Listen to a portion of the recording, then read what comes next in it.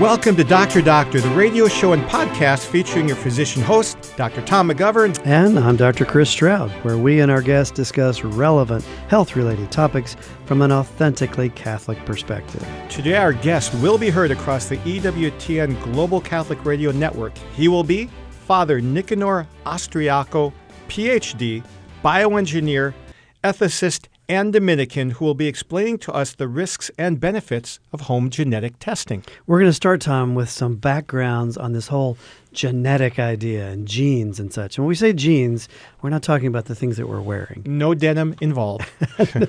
In biology, a gene, in medicine, we love our words. And sometimes half the battle is just knowing the vocabulary, isn't it? Yes, it is. Especially in your specialty of dermatology. I love it. Little diseases like erosio blastomycetica interdigitalis. It's just great. It befuddles everybody else and makes us feel like we actually have a purpose. I rest my case. Yes. So in biology, a gene is a sequence of DNA that it encodes the production of something. We call that something the gene product. Usually, but not always, that product is a protein. So the transmission of genes to your offspring is the basis of inheritance of several traits. So most traits are under the influence of a group of genes, and that has a fancy word called polygenes. And that's a bunch of different genes that come together and interact with each other and sometimes interact with environmental factors. And these genes that are instructions for making proteins, Father Nicanor on a previous show described these products as little machines. And I love the way that he described that, because that's what an enzyme is. It's a little machine that helps process one thing into something else. Yeah, and traits, genetic traits, some of them are instantly visible. We can look at someone's eye color or how many limbs they have or something like that. But most gene traits are invisible, things like blood type or thousands of biochemical processes that involve enzymes and other things that really constitute the life of an organism, or in our case, humans, right?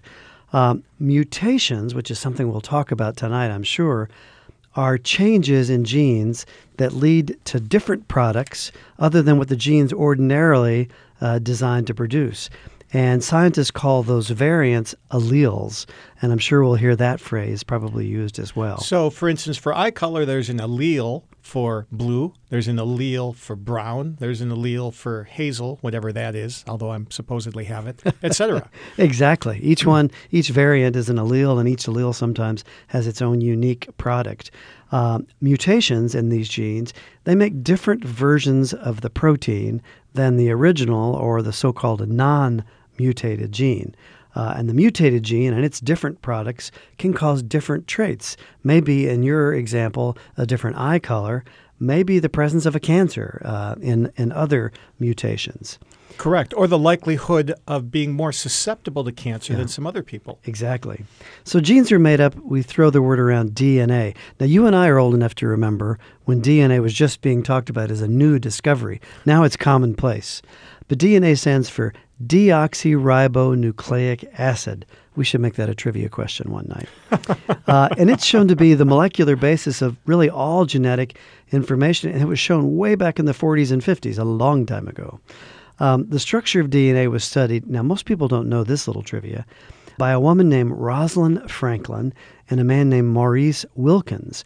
And they were using X-ray technology, and they actually really described the size and the shape of DNA so that the famous scientists Watson and Crick could go on later to get the Nobel Prize for the double-stranded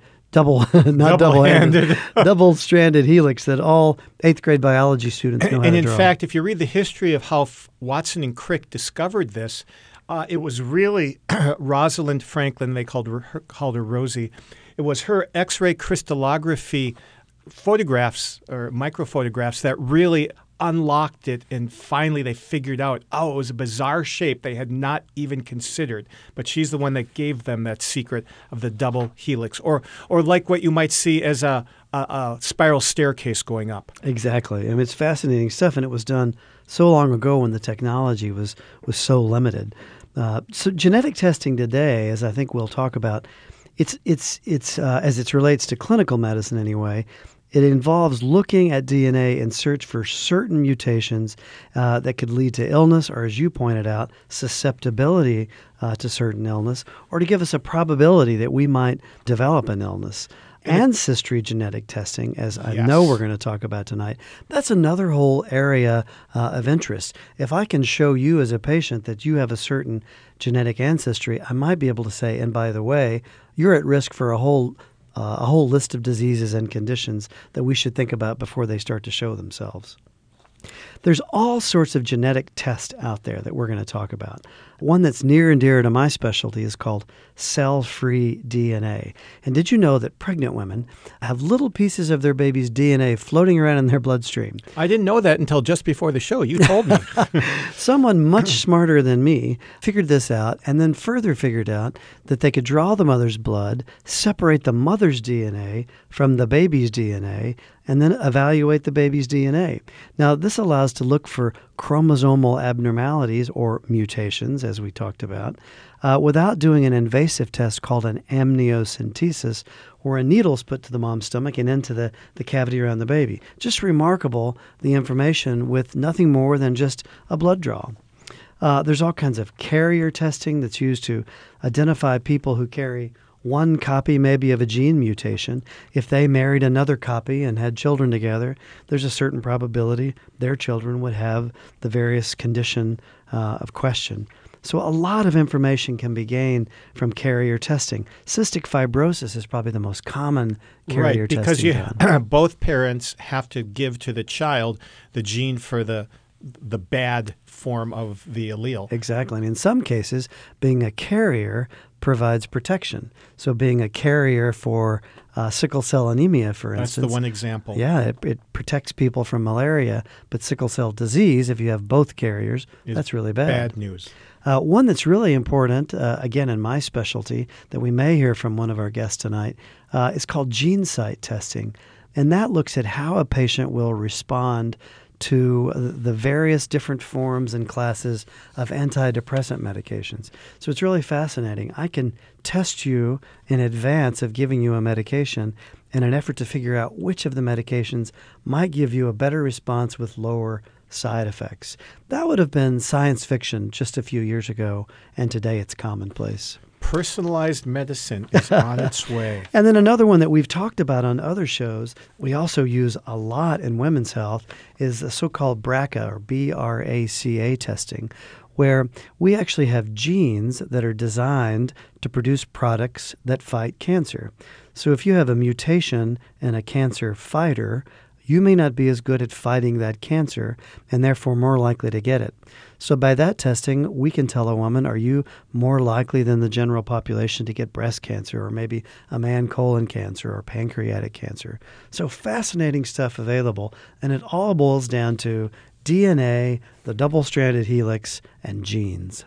And I can't wait to talk to Father Nicanor. He is full of good humor and a very clear and unique way of presenting information. I'm sure his students at Providence College just love him. But before we get there, we've got to go to the trivia question. We do. If we were playing the game of Jeopardy, our category would be one-syllable scientific words. This word was coined in 1905 by Danish scientist Wilhelm Ludwig Johansen from a Greek word meaning race, from a Proto-Indo-European root meaning give birth or beget.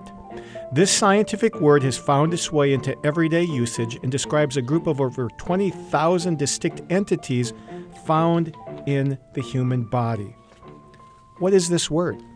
We'll be back with Father Nicanor and more on home genetic testing here on Dr. Doctor after the break. We're back with our special guest today, Father Nicanor Austriaco, a Dominican PhD. He got his undergrad degree in bioengineering from University of Pennsylvania, a PhD in biology from MIT. He was ordained a priest in 2004.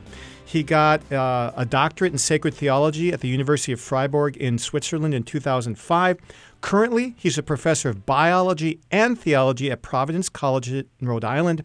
He runs a lab there that does research and typically is funded by the National Institutes of Health. He wrote a book that was published in 2011 by Catholic University of America Press called Biomedicine and Beatitude, an introduction to Catholic bioethics.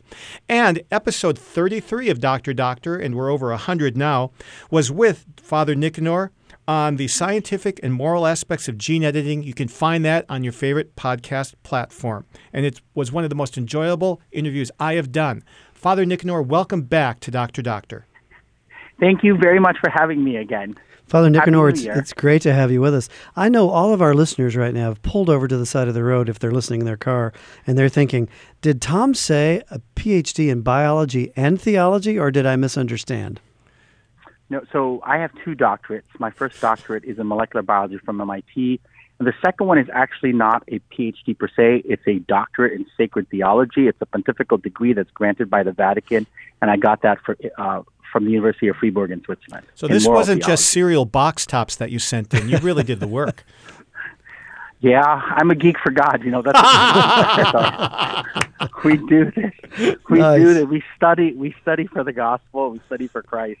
Wow. I love it. That's fabulous. Well, Father, there's so much interest in home genetic testing.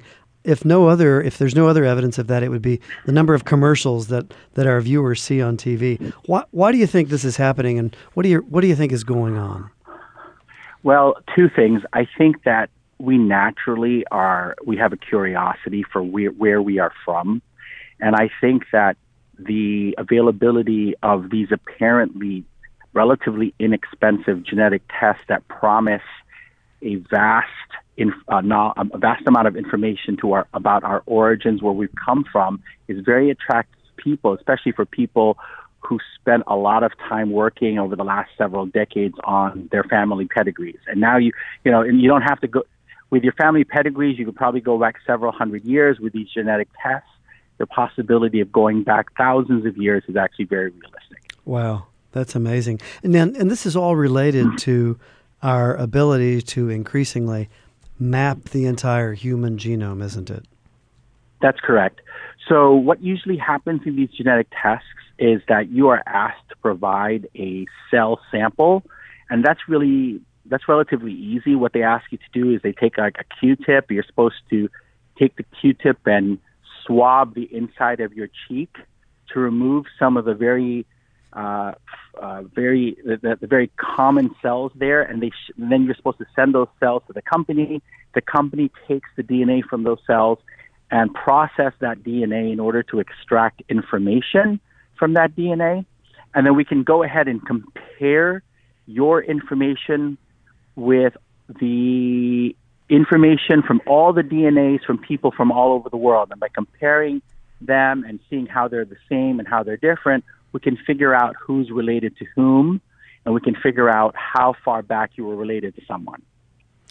So how is it that different ancestral groups, different cultures, different parts of the world have developed different genes? I thought we were all human beings. So what are the differences?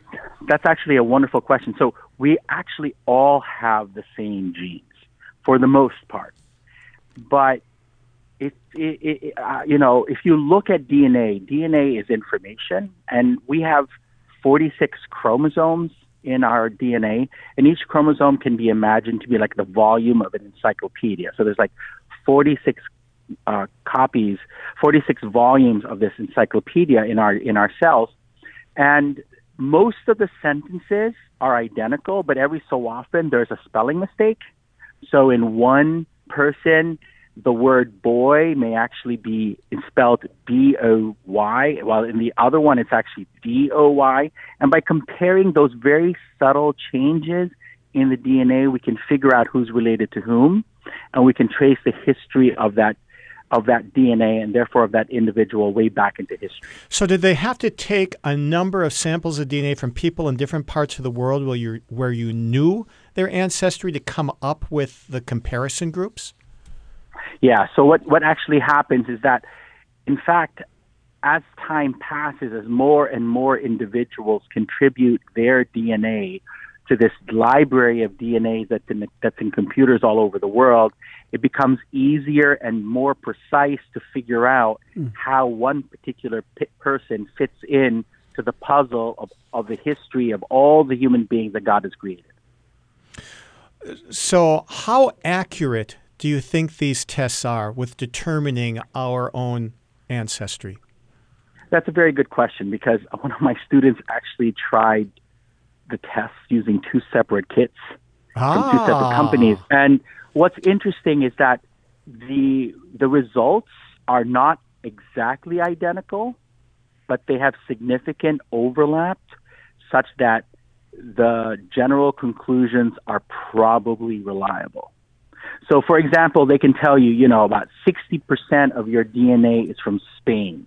Well, one test may say it's 62, the other test may say it's 57, but one test is not going to say you're from Thailand, and the other one is going to say you're from Spain. So the numbers may be not identical, but the general trends are pretty reliable. Now, I remember looking online at some of these, the areas were quite large that it could pinpoint. Actually, pinpoint didn't seem to be a good word. It was like huge swaths of African countries were covered by, one of the groups, or large swaths of Europe. Is that still the case, or have they become better at pinpointing a smaller geographic region? Well, you have to keep this in mind, right? That in order for them to identify a very specific location, you need to have enough individuals from that location be willing to give their DNA to the analyzers. Good point. So right now, for example, European genomes are highly favored. So I'm a Filipino. My genome is from the Philippines, and so when I went through one of these tests several years ago, it became very clear that the data that they gave me, the results that they gave me, were not as good as the results they would have given a Caucasian individual, simply because there's simply more Caucasians in the database than there are Filipinos. But over time, these tests are improved because more and more people are investing $99 or $149 or whatever it is in order to get their genomes tested. Wow, that's fascinating, Father. So, so often in medicine, and my specialty of OBGYN, sometimes the demand is got in front of the science, or at least the science is got in front of the ethics. Is there a downside to doing this ancestry testing? Is it something we could do but maybe shouldn't do? So the challenge is that the very same test that can tell you where your family is from can also identify disease dispositions in your family. And that's really where the challenge is. Because, for example, you can get your DNA analyzed and you can say, I just want my ancestry. And they can do that. And there are companies that will do it for, say, $99. But in addition, you can click a couple of boxes, pay an extra $50, and they'll actually be able to tell you if you have any predispositions to cancer or predispositions to Alzheimer's or Parkinson's or assortment of any other diseases. And that's really where the moral challenge arises, because I had a 20-year-old student come to see me because they discovered in her family that there was a mutation in the gene BRCA1 associated with breast cancer. Yes. And she was terrified to be tested because she knew that if her test came back and that she was carrying a mutant form of this gene, then she would have to be faced with really difficult decisions regarding her health that would impact her ability to have children in the future. And she wasn't even sure if she was psychologically ready to know whether or not she was predisposed to cancer. And yet, one of the things that's striking is knowing that she could know was already a source of anxiety. Oh, sure. So we had, so as a priest, I had a walk with her. So what ended up happening, she eventually took the test, and God, thanks be to God, she didn't carry that allele, but it was incredibly stressful. She realized that she needed to know so she could sleep at night whether or not she had that mutation, and she was willing to face the very difficult medical decisions. And I think, and, you know, if your audience is wondering what sort of medical decisions, Yes. if you remember Angelina Jolie, Yes. so Angelina Jolie discovered that I believe she carried one of these mutant Yes. forms of a gene, and so she had her breasts removed and I believe her ovaries removed. That's right. Yeah. Because these are tissues that are prone to cancer if you have mutations in these genes. And so, you know, a 20-year-old college student faced with these decisions who wants to have children, that's really, really difficult. And so we had to talk about what the options would be even before she decided whether or not she would undertake the genetic test to figure out if she in fact carried that gene. So what could be done if the 20-year-old woman found out she had the BRCA1 mutation? Is there something that medicine offers her?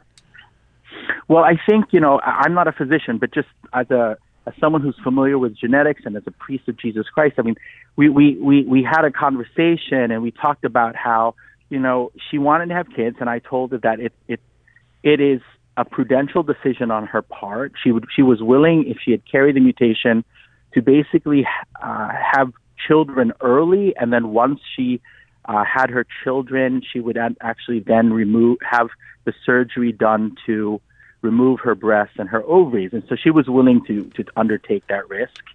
And so, you know, her physician reassured her that regular mammograms during the point, you know, before she had her breast removed, would be able to identify early tumors, and she was willing to take that risk for the sake of her children. You know, I hate to even bring it up, Father, but if I am the CEO of an insurance company, maybe a life insurance company, and I find out someone who wants to buy a policy maybe has the opportunity to have, you know, a disease that's going to cause me, the insurance company, to pay out, I would try to keep her out of, you know, the insurance pool. Have we seen that, and how do we address that?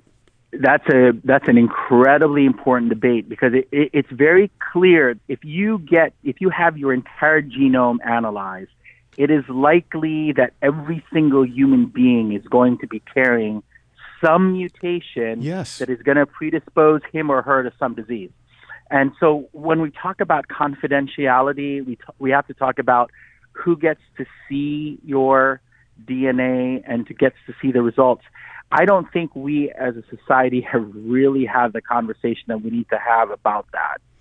Especially, I mean, talk about privacy breaches. I mean, we have credit card information being stolen from big companies every so often, and the concern here is that we could have a breach in a firewall for one of these companies, and many of their customers would have their DNA sequence information stolen or leaked or made public in a way that would be detrimental to them. And it literally doesn't get more personal than that, does it? Your DNA is the most personal thing you could possibly So, Father, I've heard from a number of people who would be interested in knowing their ancestry information that they don't want to order it because they know somebody would have their DNA sequence. Is that true? And how would you respond to them?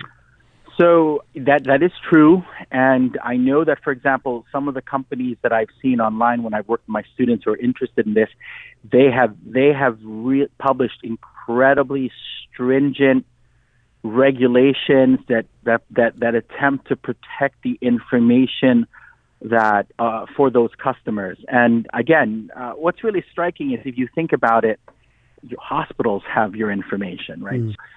So a hospital is a money-making enterprise, and so it's interesting that we're so cautious about companies, and yet a hospital's company. Now, I think one of the reasons why we are rightfully concerned about that is that we are concerned that these companies will sell our information to other individuals who will want to mine that information.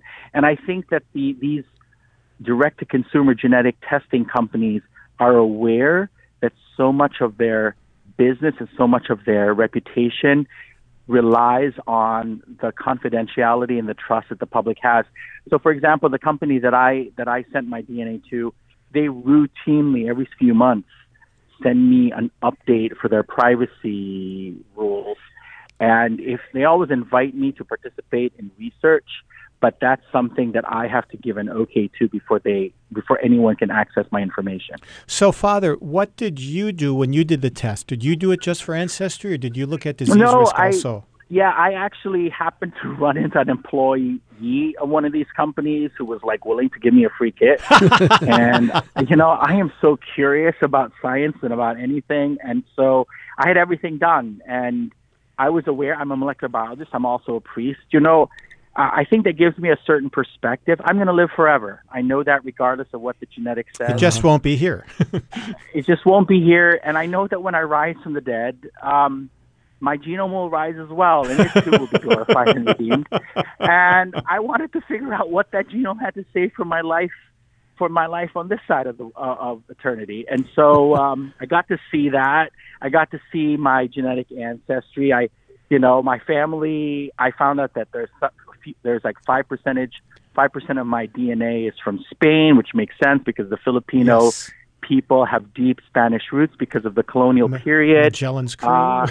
Magellan, Catholicism, Dominicans. Yes. We're grateful to God for that. So it was wonderful to be able to trace my ancestry back. And with regards to the health, there were no surprises. They basically confirmed what my family knew about our general predispositions to disease were. They just kind of confirmed that. And so, gratefully, the information that I got didn't really scare me or scare anyone else. Now, Father, because you get to live in two separate worlds, have you encountered conflicts between sort of the science and maybe the theology? And when I say that, I'm thinking, if I learn that I have a very high probability of developing a devastating cancer, I think it would be tempting to become kind of fatalistic about it. So, my prayer life and all of these things that the church teaches, well, it doesn't apply to me because a test said that I'm going to die of cancer. Have you encountered people that struggle with that, what could be seen as a conflict? I personally not encountered them, but whenever I tell my students, I begin with this: you're going to die. So whether you die from cancer, whether you die from Parkinson's, whether you're going to die because you're hit by a truck, you're going to die. And I think that puts it into perspective. And then I don't end there. You will rise from the dead. And so once you see this from within the horizon of eternity, it changes things. Now, naturally, there's going to be anxiety and a certain fear associated with illness and disease, especially in an age that is heavily secularized, that wants to flatten our horizon so all we see is what we can see with our eyes and feel with our hands. And I think, and you're right, but I mean, before I'm a molecular biologist, I am a priest. I'm a Christian. And so when my students come to talk to me about genetics, they know they're talking to someone who knows he will live forever. And that changes a lot. Wow, that's really... changes everything. Father, you have given us great information. We're going to take a quick break here and be right back with more of Father Nicanor, home genetic testing on Doctor from Redeemer Radio. We're back with the second half of the interview with Father Nicanor Austriaco on home genetic testing. Now, the fact that we're calling it home genetic testing belays the point that there is physician office or hospital genetic testing. What's the difference between the two, Father? Well, the techniques are pretty similar, but the difference is that someone who's getting tested because his physician requested it is being tested within a context where the results will be properly explained to him so that he can understand what these results mean. One of the things I think many lay people don't understand is that these genetic results are statistical. They're probabilistic. They can't tell you if you will 100% get cancer for the most part. There are certain diseases where you have a genetic mutation, they can predict that you will have it at some point in your life. But for the most part, most disease, our medical understanding today is such that they can talk about things probabilistically. They'll say you have a higher likelihood than a typical person that you will get this disease. Now, if you were doing this test within the context of an annual checkup, your physician would be able to sit there, would be able to explain what these numbers mean, put these numbers into context. One of the current concerns I have with direct-to-consumer home genetic testing is that these results are made available to you online. You're supposed to just click an email link, and all of a sudden these numbers pop up in front of you. They speak to you with a whole bunch of numbers. They speak to you with a whole bunch of medicalese, and they attempt to explain what these things mean. But my experience from just talking to ordinary people is that they don't have the biological or medical background to fully appreciate how to interpret not only the results, but to better understand the impact of these results on their lives. Yeah, it's really interesting, and that's really Father. the difference. Yeah, when I've gone through maybe BRCA gene testing results with patients, you know, as human beings, we hear the word cancer and we stop thinking. And Right. so to just email something that tells a patient that they have an increased risk of cancer without context, and then listening to you, I'm reminded context means an understanding of the biology, but also context can mean relationship and trust from someone that's helping you interpret and understand. I mean, data comes from Google, but knowledge knowledge is a little harder to come by than data. Well, and you know, and a patient who finds out that she has an increased propensity to something is going to want to know what next. Sure. You know, and if she has a physician in front of her, the physician is able to sit down and quietly, in a moment of crisis, be able to reassure her that regardless of what happens, she is not going to be alone. And I am concerned that the whole ecosystem associated with these genetic home tests focuses on an individual who is trying to find out information about his personal genome without the advantage of the community that should be there to help him figure out not only how to understand what those results are, but how he is to live going forward. You know, Father, I'm old enough to remember when HIV first, came onto the scene, and we had discussions very similar to what you've just described about giving a patient their HIV results. Because even then we realized you can't just lay potentially devastating news in someone's lap and then just walk away. That's correct. And unfortunately, the whole industry in so many ways is set up so that those sort of scenarios happen more frequently than they should. Wow. It's just another example that great technology is great, but it doesn't take the place of human relationship, does it? Right, and it forgets that people are emotional beings, right? It's not just about what goes on in the head. It has to deal with emotions, with fear and love and anxiety and desire, and genetic tests can't deal with those. Father, are there any situations in which you think it would be a good idea for a general layperson to order one of these tests for diseases versus waiting to see if a physician thinks it's worth ordering from the office? Honestly, off the top of my head, no. I think the ancestry is really good. You know, if you want to know if you're going to be bald, just wait 5 years. It's going to happen. And here's the thing, right? We don't really know much about human balding. So we don't. I'm a dermatologist. I realize that. If you find out that you've got a gene that predisposes you to male pattern baldness, well, you'll know, and right. You don't need a genetic test. And the difficulty is that like I said, I cannot imagine a disease that you would need to know about in such a way that you would take the risk of trying to figure out without having the physician be there with you. And one of the things I tell people is your genome doesn't belong to you; it belongs to your family. And this is really important to keep in mind, because if you discover that you have a genetic predisposition to something, it is likely that other members of your family will have that predisposition. So I always encourage people to speak to their family. You know, this is one of the things that's really interesting, I think, is that a lot of people think this is something like a home science kit. But it's so much more than that, and it really has the potential of impacting and changing an entire family's life. So when my students say, I think I want to have my genetic testing, I say, go home for Thanksgiving, talk to mom and dad, talk to grandpa, grandma, cousins, and just tell them, you're interested in doing this, and explain to them that it could potentially impact their life. Because if you find out you've got a predisposition to something, then they now are at risk for that. And and they didn't have a choice. If you tell them that you found that you are BRCA1 positive, that you are predisposed to breast cancer, every other member of your family, both men and women, now are at risk for being carriers of that same gene, the gene mutation. And so that's what I tell people. It belongs to a family. It doesn't just belong to you. Something that you said reminded me of a parallel in the church. And you said you've got to have the community there to interpret the results for the person. Don't just leave them. It kind of sounds like what God did with the Bible. He gave us a community called the Catholic Church to interpret what it means. And that's true. It's because, I think a lot of people simply assume that it's easy to read text.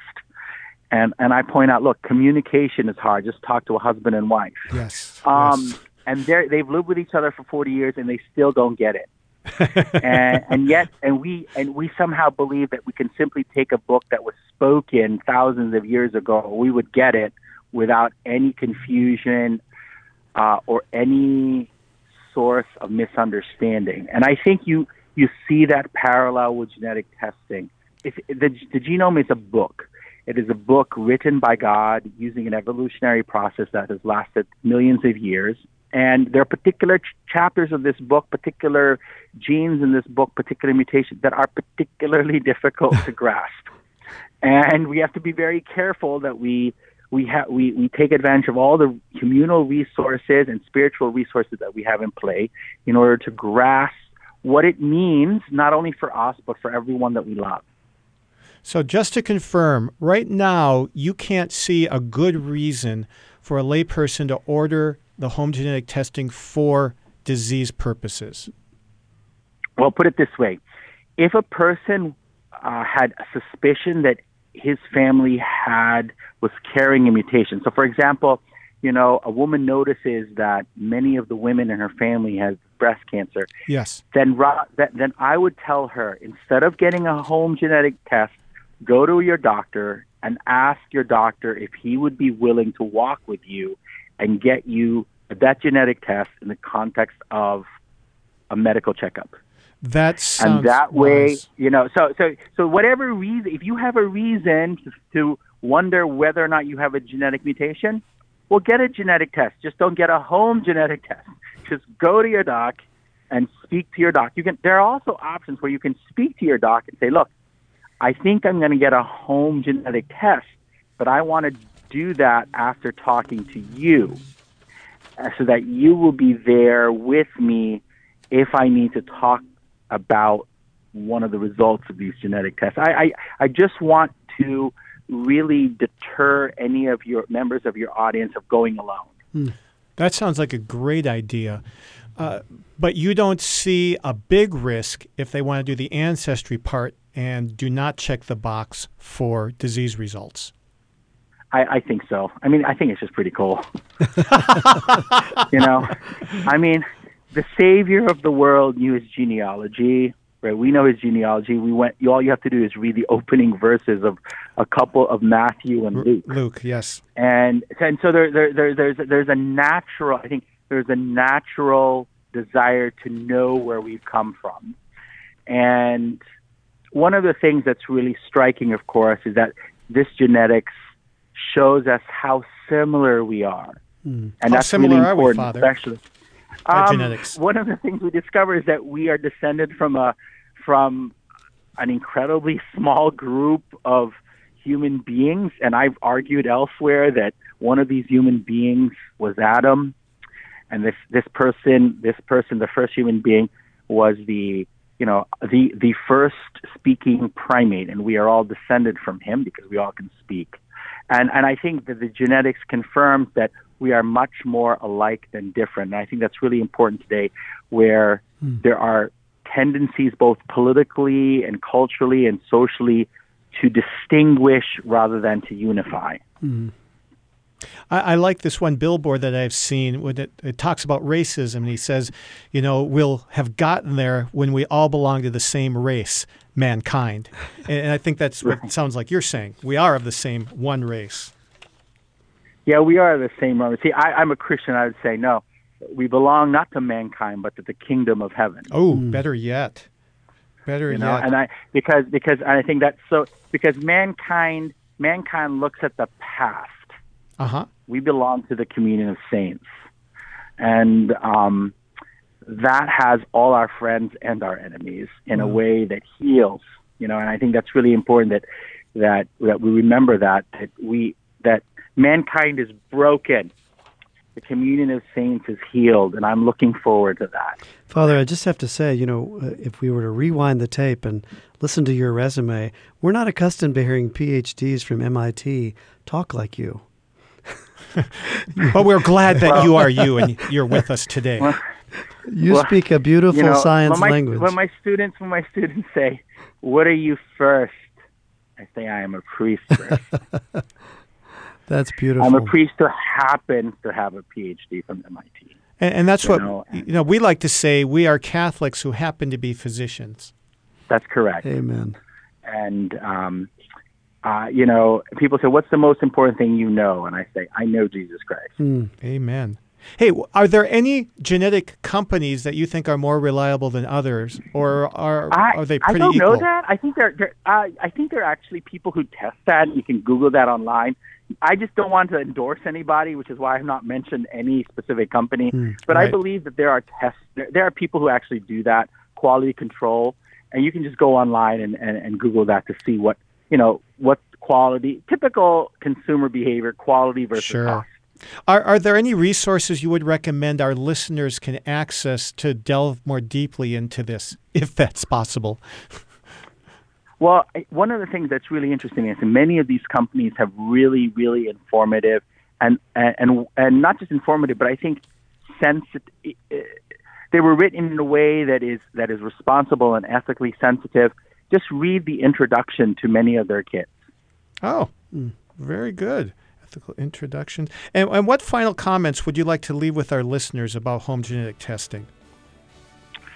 They're great, but they're not everything. Well, I think that pretty much sums it up, Father. Thank you. Thank you for giving us such a beautiful intersection of science and faith. And thank you for reminding us that just because we could doesn't necessarily mean that we should. Father Nicanor Austriaco, Providence College professor, thank you so much for being with us on You're Dr. very Doctor. welcome. God bless you. And you also. Welcome back to the studios of Redeemer Radio with this edition of Dr. Doctor, and it is time to get the answer for a medical trivial question. So remember, we are in the Jeopardy category of one-syllable scientific word, coined in 1905 from a Greek word meaning race, a Proto-Indo-European root meaning give birth or beget. It's a very commonly used scientific word that refers to over 20,000 entities found in the human body. And as a clue, it was used many, many times in this episode. It's usually preceded by the word blue. Right. Blue Hawaii. No. Blue, my world is blue. No, it's gene. The word is gene. And if you look at it, the first book of the Bible starts with those four letters, right? G-E-N-E, Genesis. So beginnings or beget. And in the book of Genesis, of course, there are many lineages that are portrayed.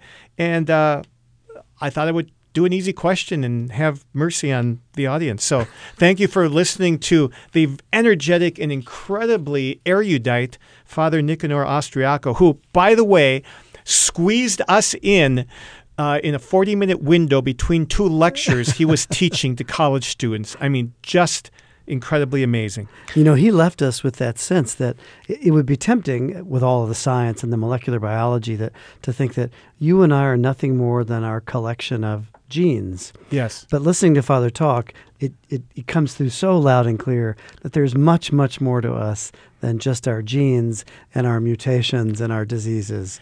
It's like faith and reason are incarnated in the way that Father Nicanor presents this beautiful information. our listeners have been good enough to send us questions, so we want to be good enough to give you answers. We have 2 questions this time, which are right in Chris's wheelhouse, so I will be posing them, and he will be answering them. The first one comes from Maria in Plattsmouth, Nebraska, from the Church of the Holy Spirit. She said that on a previous show, we talked about how increasing exposure to estrogen in women who never become pregnant to full term increases a woman's risk for certain cancers and maybe other health concerns. But she says she's also heard us say that we recommend hormone replacement therapy in women after menopause. Chris, when would you prescribe hormone replacement therapy in a postmenopausal woman? Yeah, Maria, thanks for that question. I hope you get to be listening here for the answer. The topic of postmenopausal hormone replacement therapy, incredibly controversial, really large nurses' health studies that we've talked about with other guests, looked at the risk of breast cancer and hormone replacement therapy. And it looks like the takeaway from those studies are that hormone replacement therapy may statistically slightly increase a woman's risk of breast cancer, but you can't stop there. It might decrease her chance of colon cancer. Wow. We used to think it would decrease her risk of heart disease. Later we learned that wasn't completely true. Now we know that it decreases her chance of what we call all-cause mortality. The bottom line is it's very confusing. And I'll make it even more confusing. So they didn't differentiate in those studies what kind of estrogen the woman was taking. So there's several different estrogens in the human body. There's estradiol and estriol and estrone. Some of them are synthetic. Some of them are plant-based that you can buy and take as hormone replacement therapy. Some of them are so-called bioidentical that we may get a chance to talk about in a moment. Well, in the Nurses' Health study that looked at the risk of breast cancer, they were all thrown together. So my personal bias, and it is a bias, is that bioidentical estrogens, it's hard for me to imagine that would increase a woman's risk of breast cancer because they're identical to the estrogens that she naturally made. At the same time, we have to remind ourselves that a woman's body is not designed to be exposed to estrogen all of her life. Menopause, which the average age is around 54, really means the absence of estrogen production. So by design, she's supposed to stop seeing estrogen at some point in her life. So those are competing views, and I don't have an answer, not an easy one. So what I say to patients in my office is if you need to take estrogen for a symptom, maybe intractable hot flashes or night sweats or maybe vaginal dryness, something like that, then you should take the lowest dose you can take for the shortest amount of period that you can take it. And when you do that, you should not worry about it. That sounds like a wise answer, Chris. And let's go for another wise answer. Let's go 2 for 2 here. This question from Kimberly from Sacred Heart of Jesus Parish in Jessup, Pennsylvania. She says she loves the show and she liked the episode where we had a guest, Dr. Angela Lanfranchi, talking about breast cancer, who advised not to use artificial hormone replacement therapy. And so Kimberly's question is about what Chris just mentioned, bioidentical hormone replacement. She sees a physician who specializes in healthy aging who happens to be an OBGYN doctor like Chris, although no one can be just like Chris. Aren't they lucky? She prescribes estradiol, progesterone, and testosterone creams based on individual needs from saliva tests. So she's 54, perimenopausal. What do you think about bioidentical hormones for someone like her? Yeah, certainly it's appealing. In the Creighton technology, NAPR technology world in which I live, we use so-called bioidentical progesterone, which is a plant-based progesterone. We use it in pregnancy and feel very good about its safety because it is, after all, identical to the progesterone that the pregnant woman makes. So if I have to take a hormone, I would personally prefer to take a bioidentical one. That does not mean that I can go to a huge double-blind randomized study that proves bioidentical is safer than synthetic. I can't do that. To my knowledge, that study isn't there. It's just a judgment. Another question that's sort of hidden in her question is this concept of salivary testing. Yes. Incredibly complicated.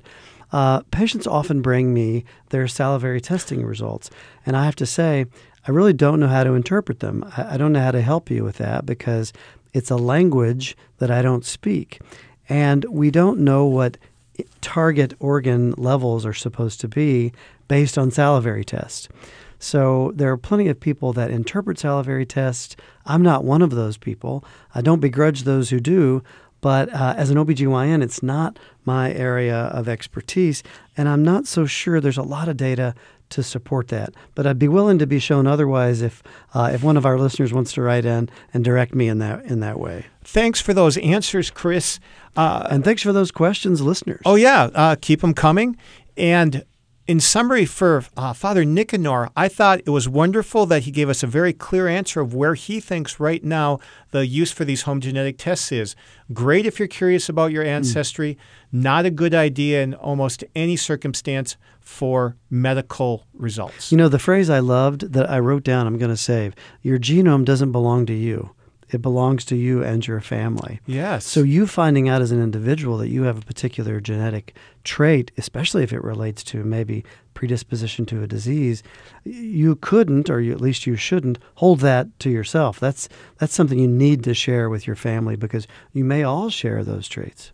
Yes. I just love the wisdom of him. I'm going to be going back to this to glean some more of this information, but he just had so many tidbits. You know, I love the way that he kept talking about relationship, whether it was a relationship with a provider, yes, a healthcare provider, or relationship with your family. We're not just little Robotrons driving back and forth to work every day. We're designed by our Creator to live in community, in relationship. We are not our own. Listeners, thank you for being with us for another episode of Dr. Doctor, the official radio program and podcast of the Catholic Medical Association, brought to you from the studios of Redeemer Radio on the EWTN Global Catholic Radio Network. Please share the good news of Dr. Doctor with a friend. Invite them to listen on their favorite podcast app or at redeemerradio.com/doctor. And be sure to rate and review our show. It helps new listeners find us. Be sure to tune in next week for your appointment with Dr. Doctor, where we'll be discussing the medical aspects of the Shroud of Turin with Dr. Scott Fench. This is Dr. Tom McGovern. And I'm Dr. Chris Stroud, signing off until your next dose of Dr. Doctor. Dr. Doctor is the official radio program of the Catholic Medical Association, whose members are dedicated to upholding the principles of the Catholic faith in the science and practice of medicine. The views expressed on Dr. Doctor do not necessarily represent those of your co-hosts or the Catholic Medical Association. Find our past episodes and keep up with the latest from Dr. Doctor by subscribing in your favorite podcast app and following us on Facebook. Get links to follow and subscribe or submit a question for our doctors by texting the word DOCTOR to the Holy Cross College text line at 260-436-9598 or visit redeemerradio.com/doctor.